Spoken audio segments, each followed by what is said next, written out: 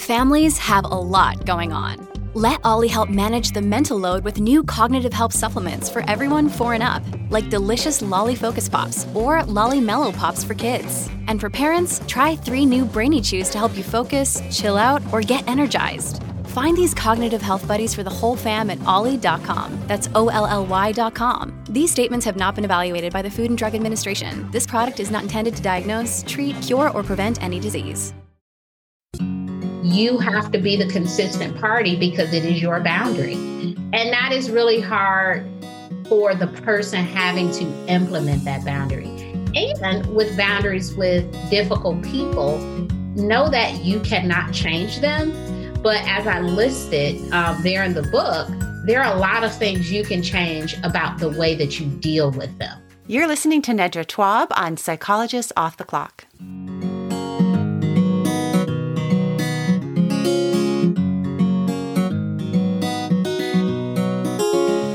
We are 4 clinical psychologists here to bring you cutting-edge and science-based ideas from psychology to help you flourish in your relationships, work, and health. I'm Dr. Debbie Sorensen, practicing in Mile High, Denver, Colorado. I'm Dr. Diana Hill, practicing in Seaside, Santa Barbara, California.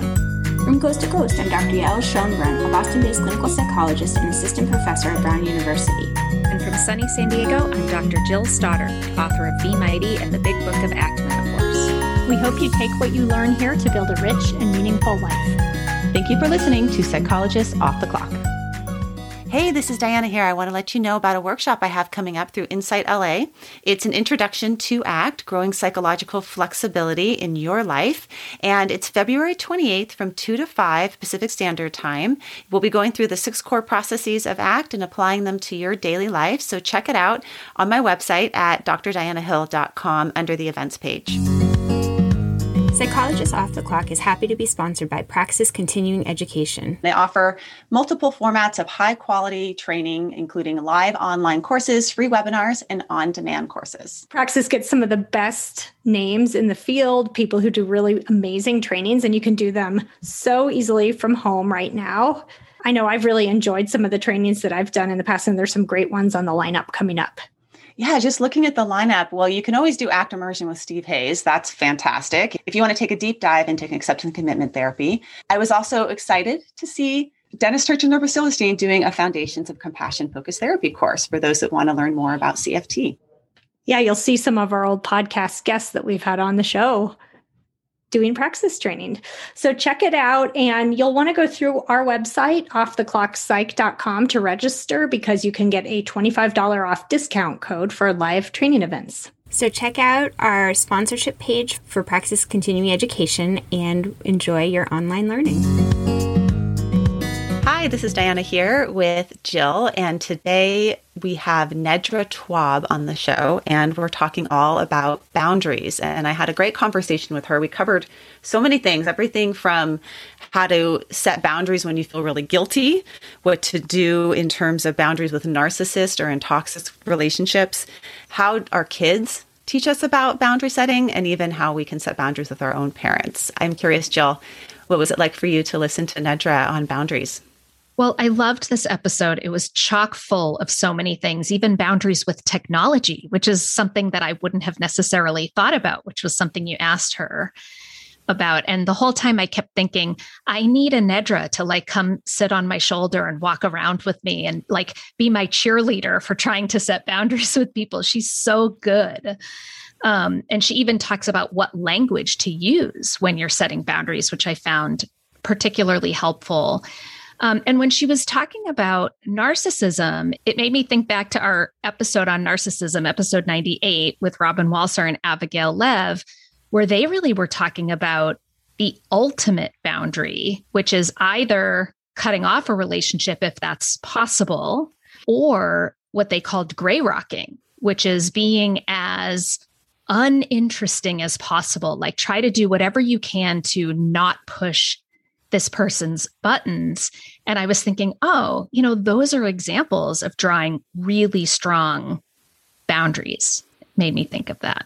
Yeah, when I talked to Nedra about narcissists or even talked about toxic relationships, she said sometimes you need to just stay in the relationship and you can put a smile on and still have a limit without engaging with that person. So sometimes boundaries can be as strict as, I'm not going to engage because any amount of engagement with you is so toxic to me, or it gets me all entangled back into the mess that we're in.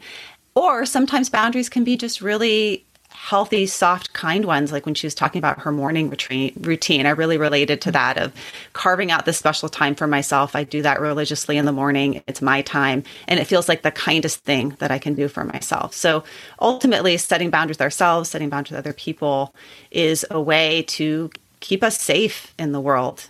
Yeah. And there was such a wide range of what a boundary can look like. And I loved that she even talked about ultimatums. And I think I've always had in my mind, like, ultimatums are bad. You should never give someone an ultimatum. But she really kind of reframed that in a way that was, ultimatums are actually another form of a boundary where you're saying, I need or expect this in this amount of time. And if that doesn't happen, this consequence will occur. And then, you have to follow through with your consequences, whether it's in a relationship or with your children. And I thought, that's a much nicer way of thinking about ultimatums, because I think of boundaries as being healthy and helpful. Well, I think you play that role sometimes, Jill, on our podcast group. So like behind the scenes, Jill is the one that's saying, okay, by Friday, February 27th, you need to have this done. I actually think you're an example of a really good boundary setter. You do it in a relational way that makes us feel like we're going to get somewhere because we have these boundaries in place. And when we don't have these boundaries in place, we just sort of all, it gets really messy. So boundaries actually can also make us feel safer around another person when they have clear boundaries, whether it's in the workplace or the home environment. Yeah. Well, thank you for saying that. I don't know if my children would agree, but she also even talked about how having boundaries with kids, even if they don't like it and they kind of rebel against it, like, of course they want to eat candy every minute of every day, but us providing those boundaries, even when they don't like it, is what makes them feel safe. Like, it's really necessary for them to have those. I work a lot with people in their 20s and 30s, and they talk about how they wish their parents had healthier boundaries with them. They actually craved that as a kid. A kid's never going to say, put this boundary up for me, Mom, but they actually do want it. And it lends to a feeling of security and safety. Yeah, for sure. Create some predictability. Well, I hope you like this episode as much as we did. And you can also check out Nedra's new book, which is Set Boundaries, Find Peace. Nedra Glover Tawwab is a licensed therapist and sought-after relationship expert who has practiced relationship therapy for 12 years and is the founder and owner of the group therapy practice Kaleidoscope Counseling. She has been recently featured in the New York Times, The Guardian, Psychology Today, Self, and Vice, and has appeared on numerous podcasts, including Don't Keep Your Day Job, Do the Thing, and Therapy for Black Girls. Nedra Tawwab runs a popular Instagram account, which if you haven't checked it out, go check it out. It's just full of resources where she shares practices, tools, and reflections for mental health and hosts weekly Q&As about boundaries and relationships. She lives in Charlotte, North Carolina with her family, and you can connect with her on Instagram at Nedra Tawwab, which is NEDRATAWWAB. I'm so excited to talk with her today because we're going to be talking about her upcoming book, Set Boundaries, Find Peace, which beyond being beautiful is incredibly full of rich information that you're not going to want to miss. So welcome, Nedra. It's so great to meet you in person. Thank you so much for having me here. I'm so excited for this conversation. I'm really excited to unpack boundaries with you today. I'd love for us just to start with the role that boundaries play in our mental health, because one of the things that I've been noticing as I've been reading your book is through the lens of boundaries, when I'm using that with clients, everything seems to show up. Like anxiety can be a result of poor boundaries. Resentment can be a result of poor boundaries. So can you talk a little bit about what boundaries are and the role that they play in mental health? Yeah, so boundaries are parameters that we set for ourselves in our relationships with others. They are our expectations, our needs, our desires, and the things that make us feel safe. Boundaries are both verbal and they are actions that we take. In a therapeutic setting early on, I started to notice there was this common theme of issues. And the underlying issue was boundaries with work-life balance, with anxiety, with depression, with issues in marriages, with friendships. And when I would ask some of my clients, have you tried, asking this person to maybe not call you at this time? Or have you tried, maybe not taking on anything else if you can't handle it? It was just like this, oh, really? I can do that? It's like, yeah, like that's a boundary.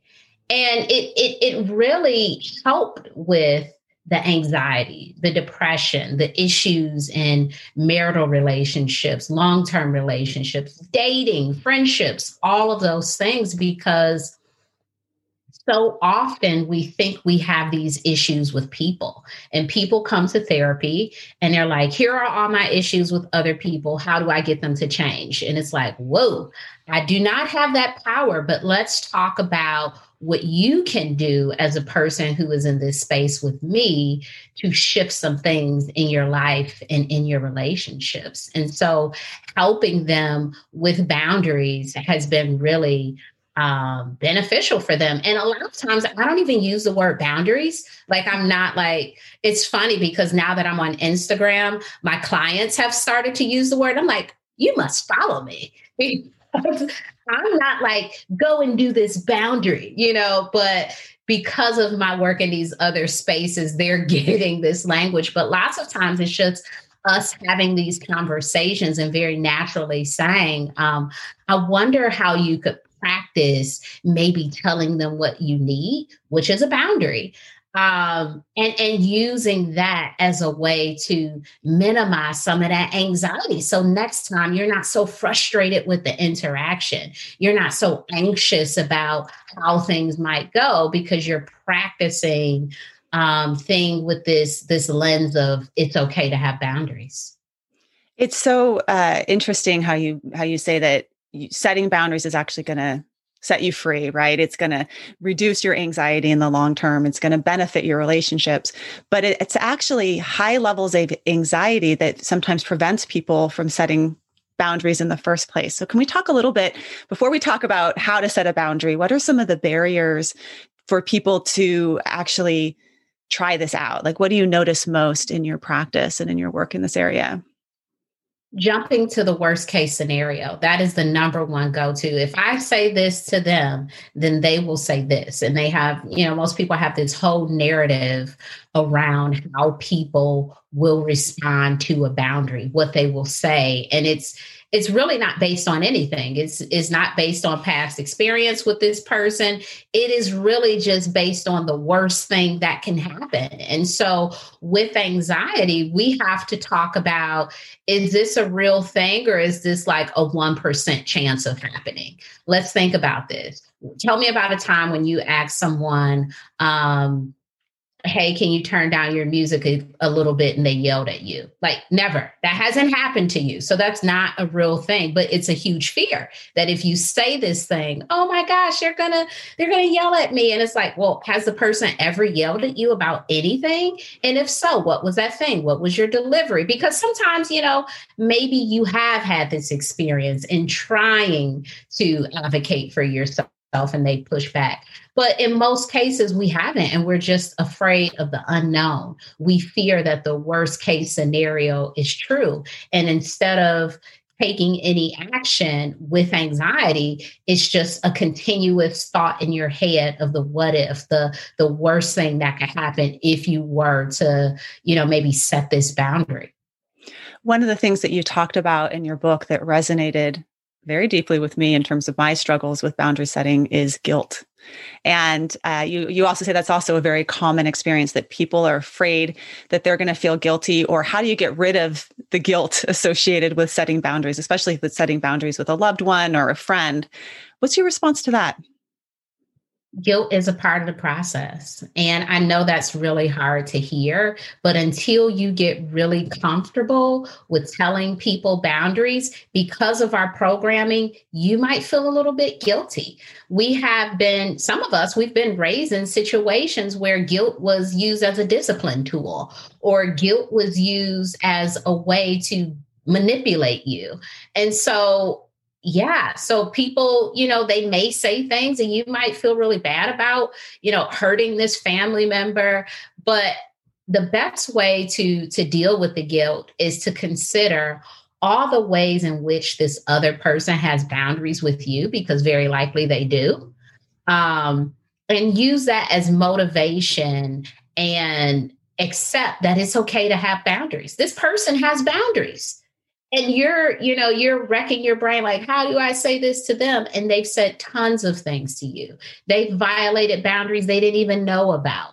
So it's okay to say to them this, maybe this one thing or these two things that you need, because it's an acceptable piece of a relationship. And boundaries does not ruin relationships typically, but a lack of boundaries absolutely will. Absolutely. I love guilt is part of the process. It's sort of like asking someone to set their alarm early and not feel tired when you wake up. It's like, yeah, you're going to feel tired until you get used to waking up earlier. So I love that. It's opening up and allowing for the guilt, because the long-term benefit is so huge. I wanted to read a little section of your book that stood out to me, because you have this way, you really model clear communication in the way that you write, whether it's on Instagram or in your book, like bullet point, to the point, not a lot of explaining, and hits you really at a deep level. So you wrote, you cannot change people, but you can change how you deal with them, what you accept, how you react to them, how often you interact with them, how much space you allow them to take up, what you participate in, what role they play in your life, what people you have contact with, who you allow in your life, and your perspective. I love that process of really turning the tables back on the individual in terms of what can you change when you're stuck in a difficult relationship. So can we talk about boundaries in terms of maybe toxic relationships or difficult relationships? How do you set those boundaries when you know that other person is not going to change? Consistency. So the biggest thing with difficult relationships and setting boundaries is being consistent. Because the moment that you let up, they will drop it. They will drop it every single time. So if you really want a difficult person or this difficult interaction to subside, you have to be consistent. And that's the really hard part, because many of us want to set the boundary and forget it. We just want to say, this is what I need, and I don't ever want to say it again. You got it. Do it forever.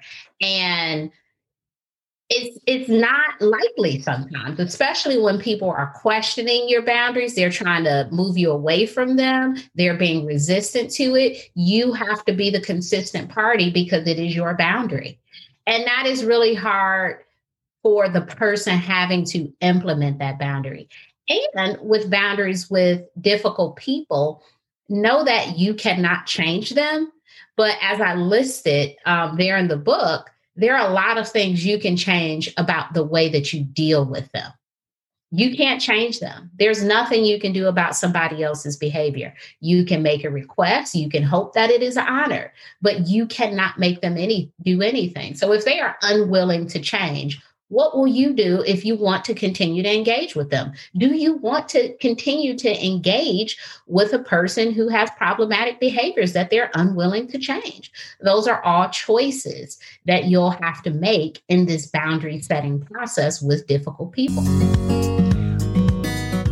We've had a number of guests on the show that we've been inspired by and that are offering you, our listeners, discounts on their programs. If you go to our website, offtheclockpsych.com, you'll be able to find coupon codes for the programs of Dr. Judson Brewer, Dr. Rick Hansen, and Jen Lumenlin. So go check it out at offtheclockpsych.com and start learning today. One of the things that we did is set out a question to listeners, what should I ask Nedra? And one of the questions that came back had to do with difficult relationships that you have to maintain. So, for example, you're co-parenting with your ex and you can't stand them, but you need to keep this relationship going in the service of your kids. How do you respond in situations like that? Or maybe you're in a work situation that's toxic, but you really want to stay at work because it has other benefits for you. So in situations where we absolutely have to be there, I think we would teach ourselves or relearn what we were probably taught as kids. You don't have to say everything you think. You can feel it, but you don't have to say it. You don't even have to behave as if you dislike someone, particularly with a co-parent. Sometimes the best thing to do is to be kind. So you are seen being kind with your kids. Your kids see it like, wow, he's mean to her, but she's always nice. Like you want to be the kind party in these interactions, because you don't want it to be like they're mean to me and I'm mean to them. Your energy is not determined by anyone else's energy. You determine your energy. So I know that my ex has something going on. They're mad at me for leaving. They're mad that, maybe they're in a situation they don't like, whatever that is. That has nothing to do with me. The bigger thing here is my children. And for my children, I am willing to survive the encounter with my ex of this pass off or, having to be in the same space, because it is 20 minutes out of my day and I have a ton of other hours to really get into what I want to do. But right now for my kids, I can do this. For my job, I can smile when my boss walks by. I can, and it's, I don't think of it as a fake it until you make it, but it's about energy to me. Like, how much energy do I want to give to this person who is unkind, that I have to have a relationship with? I don't want them to have all of my good energy and just, steal parts of my day. I would rather say, this is a small piece of my time of having to interact with this person, 10, 15 minutes max. And I will treat it as that. This is a small amount of time, and we won't like everybody. We won't. And that's okay. And when we do not, do we treat them like we don't? Or do we say, this is a person I do not like, but I can still be kind to this person? The word energy, I heard you write about that when you were talking about your own personal boundaries, in terms of being able to choose where you put your energy and putting boundaries around your energy. And you devote a whole chapter to boundaries with ourselves.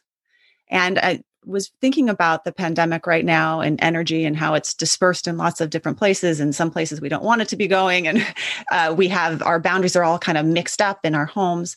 How do you set boundaries with yourself when it comes to your personal energy? And maybe you can even just talk about that in the context of the pandemic that I think a lot of people are struggling with. One boundary I have been religious about is Monday through Friday, I wake up at 5 a.m. And that is before my kids. And I just take about an hour or so to really sit with myself, because what I realize is I do better when I have that time to myself in the morning. When I am, getting out of bed, like doing stuff and giving energy to other people, I'm hopping right into work. That does not work well for me. So as energetic protection, doing what's best is waking up. It's early. And like you said, you have to get into it. But that is the time that I feel that I have to myself to kind of gather myself to practice some of my morning routine and then be able to pour into people. Now, for some folks who aren't morning people, maybe they could stay up later. I'm not a fan of staying up late. But sometimes you could do that in the evening. It really just depends on, your sleep schedule. But in being at home, we have to find time to just be with ourselves. And sometimes that looks like turning your ringer off. It looks like letting the other people in your house know, hey, I'm going to go to my room for a little bit with a book. Please do not disturb me.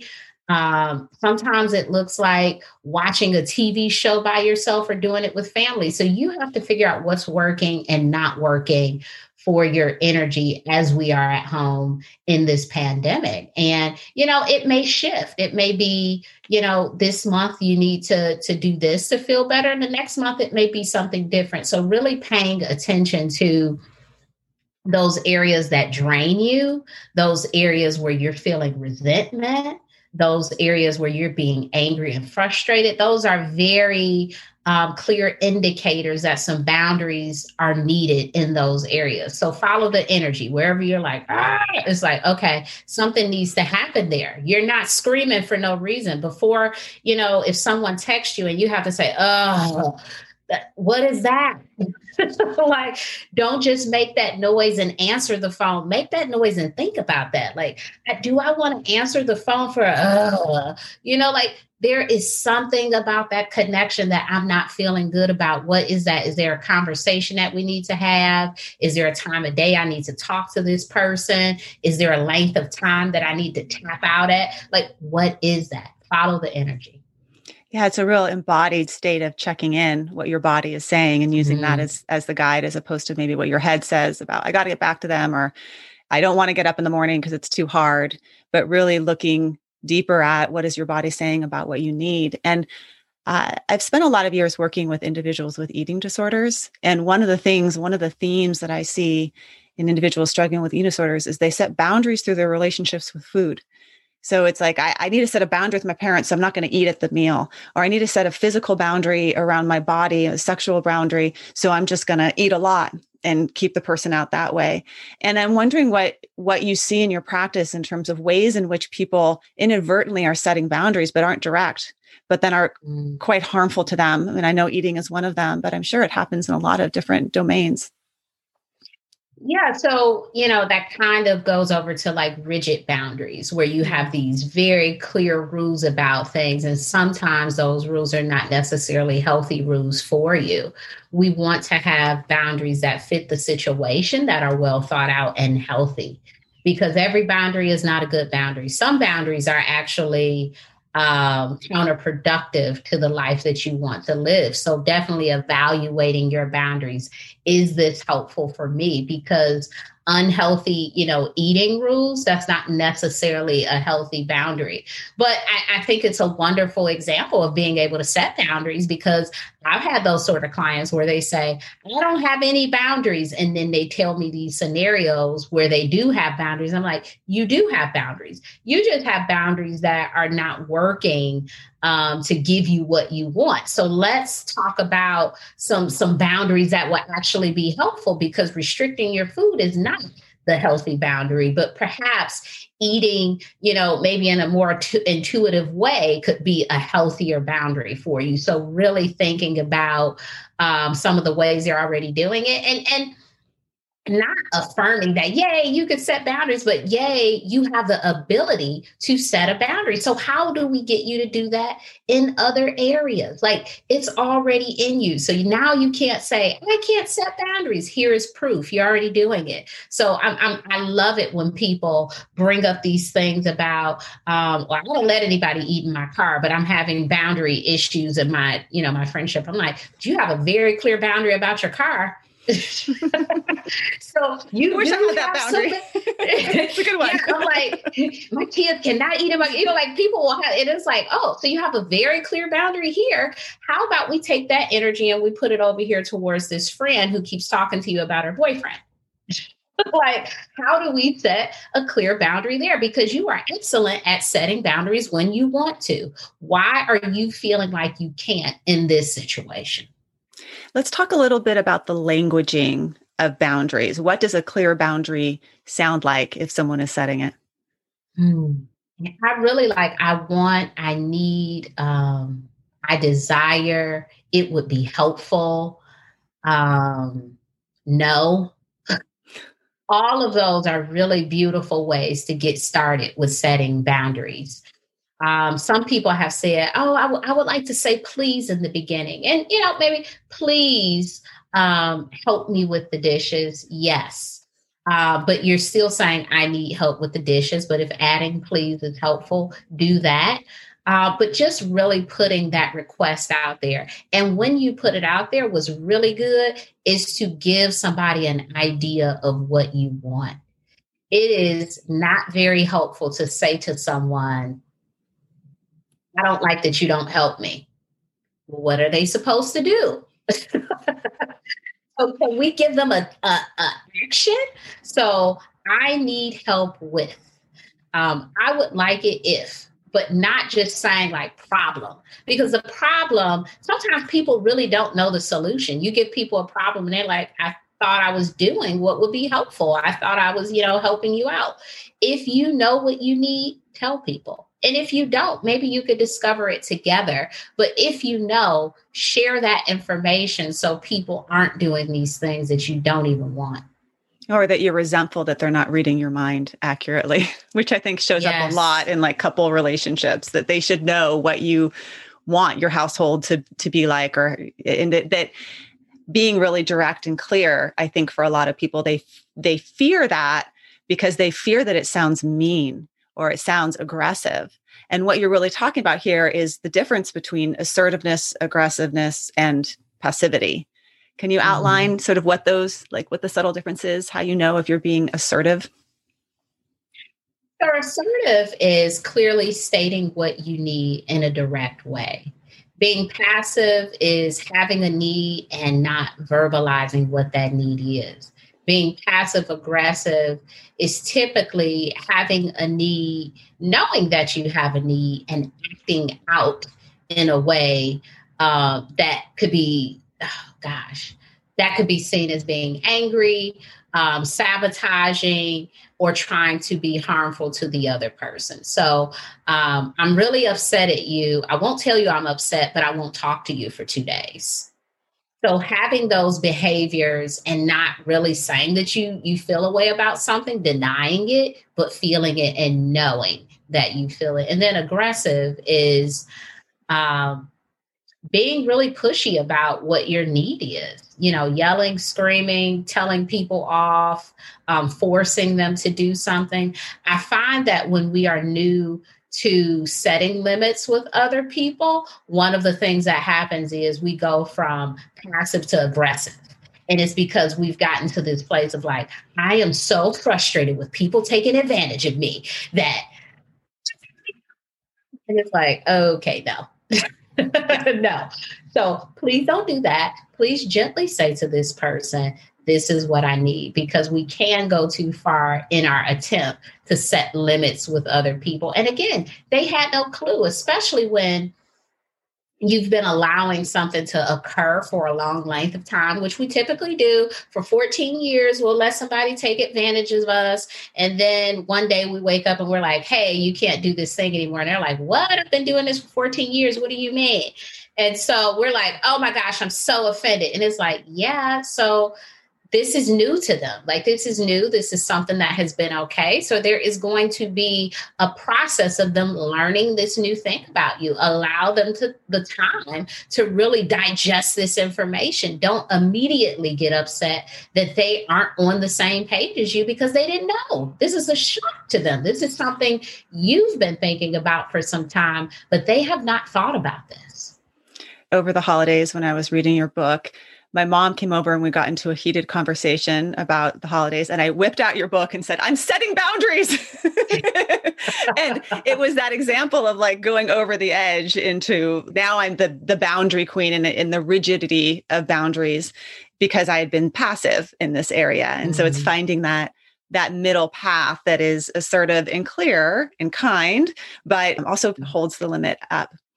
One of the other listener questioners that we had was, one of the other questions that we had from listeners was about narcissists. I'm sure you get this question all the time, but how do you set boundaries with a narcissist? With narcissists, the real boundary setting happens with yourself, because these are folks who, they will work to sabotage your boundaries, right? That's a part of that dynamic of being a narcissist. So the boundaries with them is really with yourself. it goes back to you cannot change people. And I know sometimes when people are narcissistic, they have very difficult behaviors. And so we're constantly like, I'm going to try to get them to do this thing, or I'm going to try to get them to do that thing. And really, they don't want to do any of the things because it's not a problem for them. It's a problem for you. And as a part of being narcissistic, they are not thinking about you as much as you are thinking about you. And so you need to figure out how to be in this relationship with this person in a very boundaried way if you're going to continue to do that. And that goes to maybe there are certain time frames, parameters you need to, maybe speak to this person, or rules of engagement, but you cannot treat a relationship with someone who is narcissistic as you would with someone who is not, because some of the things just clinically, they will not be able to understand and digest in the way that you need them to. It's not personal. They are not seeking to harm you necessarily, but it is just something that is a byproduct of them being self-absorbed. One of the things that you talk about in the book that I was actually really curious how you were going to respond is about ultimatums. And you hear different things in therapy, like never set an ultimatum, or you need to set an ultimatum, you need to, but you had an interesting take on ultimatums. Can you talk a little bit about setting ultimatums with people? Yes, I don't think that ultimatums are a bad thing. I don't. I think they are a bad thing when we are using them to trick people. If we say, if you don't do this tomorrow by 5, I'm going to do so-and-so. And then we don't do so-and-so. It's like, we didn't use an ultimatum. We used trickery.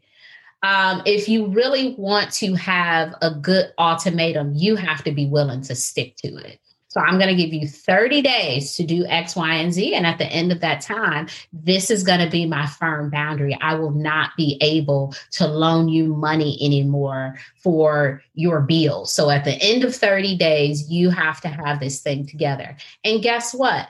If they do it or if they don't, your rule is the same. Like, you won't help them, and you're not doing it to hurt them, but to show them that you want them to be self-sufficient. And a part of them being self-sufficient is learning how to lean more on their other resources, to gather resources on their own without the support of you. So if you set that ultimatum, you really have to stick with it. It's not a bad thing, but I think the challenge with ultimatums is we go back and forth, and then we're upset at this other person. Like, I gave them an ultimatum and they didn't listen to it. And it's like, yeah, well, you didn't stick to your ultimatum. Was it really an ultimatum, or was it a way to try to encourage them to change this behavior? Because if you stick with it, a lot of times they'll get on board, like, oh wow, she's not playing anymore. But if you are inconsistent with your ultimatum, they just repeat the behavior. Well, it makes me think a lot about parenting and consequences. I mean, ultimately, you're talking about stating clearly what the consequence of that behavior is, and then following through with the consequence. And a lot of times I think parents, they state, okay, here's the ultimatum or here's the consequence, but then they don't follow through with it.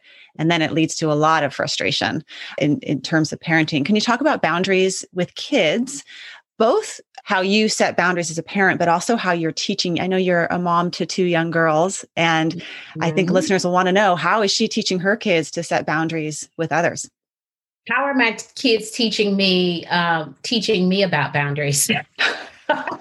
They're setting boundaries with me. I have a 4-year-old who she likes to dress herself. She likes to have her own unique style. And if I try to put her on jeans, she's like, no, I'm not wearing jeans. Kick, kick, kick, kick, kick. I only want to wear leggings. So she is showing me her boundaries around what feels good on her bodies. And I honor that.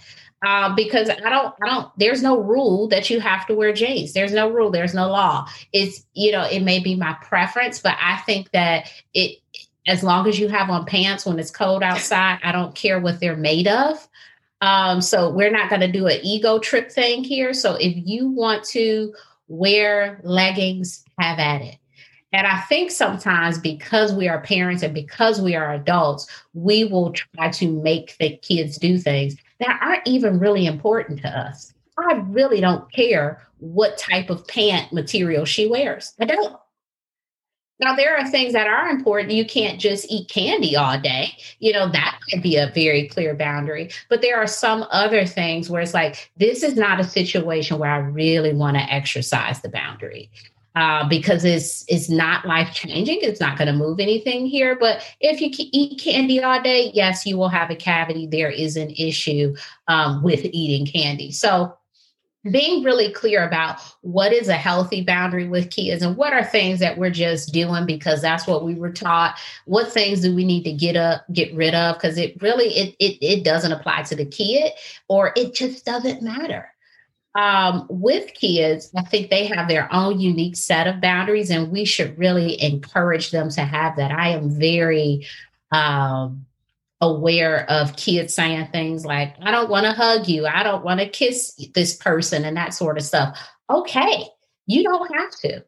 I don't want to teach you that when you feel uncomfortable in your body doing something that you have to do it anyway. That's not a message you're going to get from me. So if you don't want to hug cousin so-and-so or auntie, you don't have to. And I hope that they don't take it personal, but you don't have to do that because you should be able to show affection when you want to, when it comes naturally. And most times kids do, right? And so just allowing them to have those boundaries of personal space, having the boundary of being able to say things without being punished for speaking up is really important. But I think with kids, one of my biggest boundaries as a parent is bedtime. Like we are so like, hey, 7:00, that's, because I'm like, I am not anybody's mama at 9:00. It's because you're waking up at 5. You set your boundary with yourself, so you got to set it with your kids. Yeah. At 9:00, I am not a mama. Like I'm going to listen to some music. I'm getting ready for whatever I'm doing. It's like, be sleep. Like I need that time to recharge because I have given so much throughout the day that this is now my time. It's healthy for us to have this separation. And I think, it depends on, where you are, what your boundaries are as a parent. That's not a rule that everybody should follow. But I think that, you have to figure out what your rhythm is. And as a parent, it is important to have those boundaries. And it makes kids feel safe. It makes them feel safe to know that you care enough to say, this is healthy for you. This is unhealthy for you. Hey, too much TV time. Let's go play. Like it feels like, wow, someone loves and cares for me enough. Maybe not in those moments when they're having a tantrum about not being able to do the thing.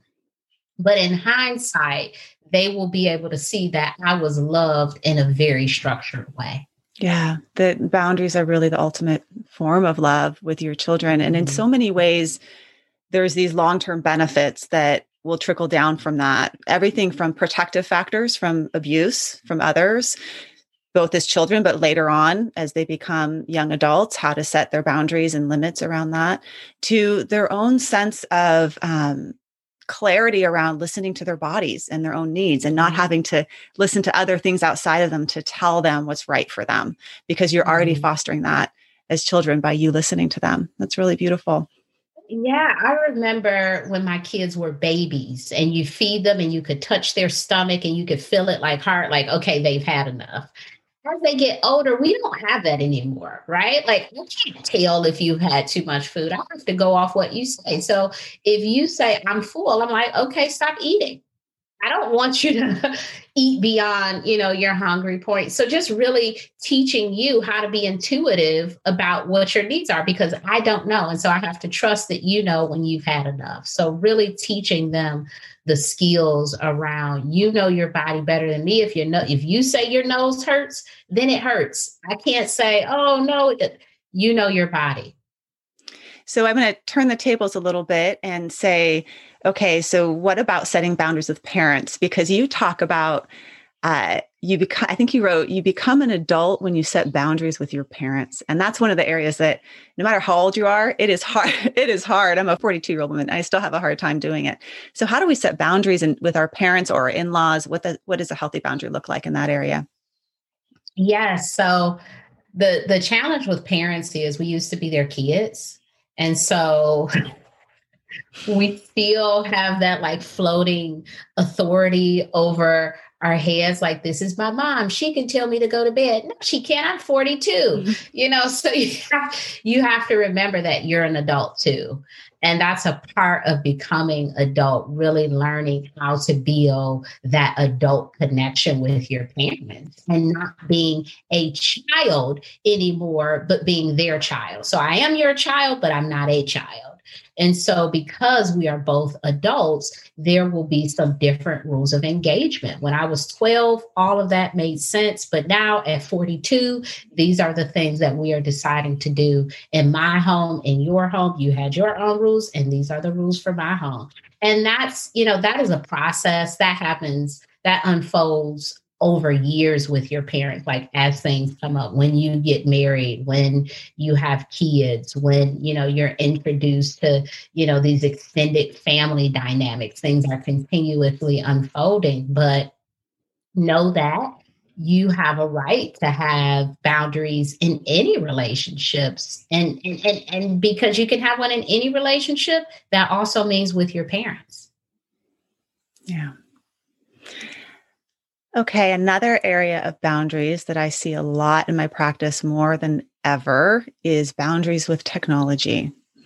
And here you are, an Instagram guru. You have a lot of followers that are connecting with you through Instagram. So there's lots of benefits to technology and being engaged in this way. But then we also need to set our own boundaries with it. So what do you suggest for your clients that maybe find themselves using more than they want to? I think that, phones have developed so many beautiful technologies around limiting the time that you use on these things. I know within Instagram, they have like a timer, and you could say, I want to use it for an hour and a half, and then it'll pop up and it'll say, you'll have 5 minutes left. And then it'll, kind of let you know you're out of time for the day. And then on the iPhone, they have it where they will cut the app off completely after a certain amount of time. Now, here's the thing. We are humans and we can always bypass that, right? Like, no, I'm not ready to quit. So what's typically helpful is limiting your exposure to something. So if you could sleep with your phone outside your room and limit your ability to wake up and get right on your phone.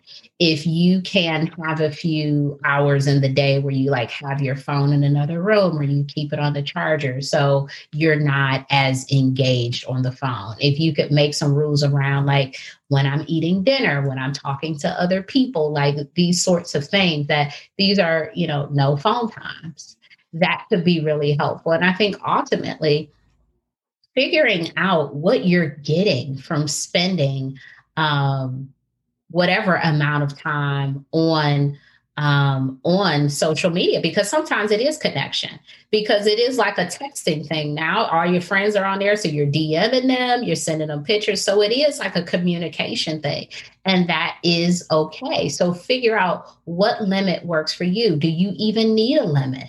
Because everyone does it. And I am a huge proponent of curating a feed that really speaks to what you need.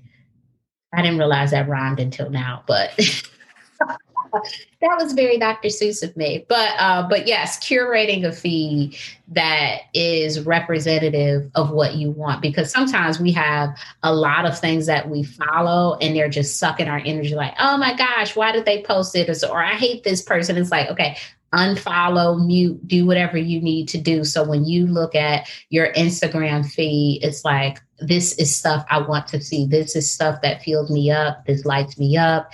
It's not all of this negative stuff. So being really conscious about what you're following and not just following stuff. And I know that's really hard. In the book, I talk about, your coworkers saying what's your social media handle? Like those situations where it's like, oh my gosh, I don't want to follow you. And maybe saying something like, let me give you my number and say it, so we can kind of fire off some text back and forth about something. So really, changing the topic a little bit and giving them some information, but maybe not that, because there are some people we just don't want to follow them. And, when we don't, it could be seen as offensive. It could be seen as something that's like, what does this mean? And it's really personal. I like to look at very specific things, and sometimes only a certain amount of those things. Like, I love being a therapist. I love following therapist accounts. Do I need to follow 500? No. If I could find a good, 10, I'm like, okay, that's good. For me, it's about ratio. Like, I like a little bit of this, a little bit of that. And that is a beautiful feed for me. So figuring out what works for you and what doesn't, just looking through your list of folks that you follow and saying, like, I feel good when I see this. I don't feel good when I see this. And using that information accordingly could be very helpful. It's sort of like how I stock my kitchen. Right. So if I have certain things available in my kitchen, then my kids are going to eat them. And it's up to me as to whether or not I'm the one that's purchasing the food. So what am I going to purchase in my kitchen that my kids have? Healthy snacks, there's fun snacks, there's a variety of snacks, but they're all things that I feel good about at the end of the day, them having available. And I think that, yes, there's an element. I love that example of maybe having to say no to following someone, but you're setting a boundary there, and it's uncomfortable to set boundaries sometimes, but the benefit to you in the long run is worth it. And I think with technology playing such a big role in our lives now, we need to get clearer around what our values are around technology. And just in the same way we do with our shopping lists or what shows we watch, we can make choices that are beneficial to us. So I love that. Mm-hmm. And I certainly have enjoyed, I was mentioning to you, I just joined Instagram. I'm like the last person ever to come over to this world, just like 3 months ago. And I have found reading your posts to be incredibly inspiring and have a different quality. I get a different feeling in my body. I can hear your voice, for one, because I've heard you now. But when I read them, I feel something different. I feel empowered. I feel clear. And then I'm able to use what I've learned from you, maybe in a session with a client, maybe with a friend, maybe it's a boundary I need to set with myself right now. And for me, that's a good use of my time to read this. Whereas there's other things on there that I can feel myself going down into negative spiraling, and that's not a good use of my time. So if we listen in, our bodies will tell us where to go with that. Yeah. What's interesting is I started using Instagram about 3 years ago when I created this account. Prior to this, I think I had Instagram, but I didn't actually have it on my phone. Like, I would put it on there, look, somebody say, hey, I posted a picture. I'd look at the picture and take the app back off my phone because I didn't really like Instagram. Yeah. And then when I started using it professionally, I thought there is good to be had in this space. And my biggest fear around it was what I heard from my friends, from my clients, and, just stories I read about, oh, you could be more depressed and all of this stuff. And I said, I don't think it has to be that. I think it can be a space where people are getting some wellness stuff. They're learning more about stuff, but that content has to be created.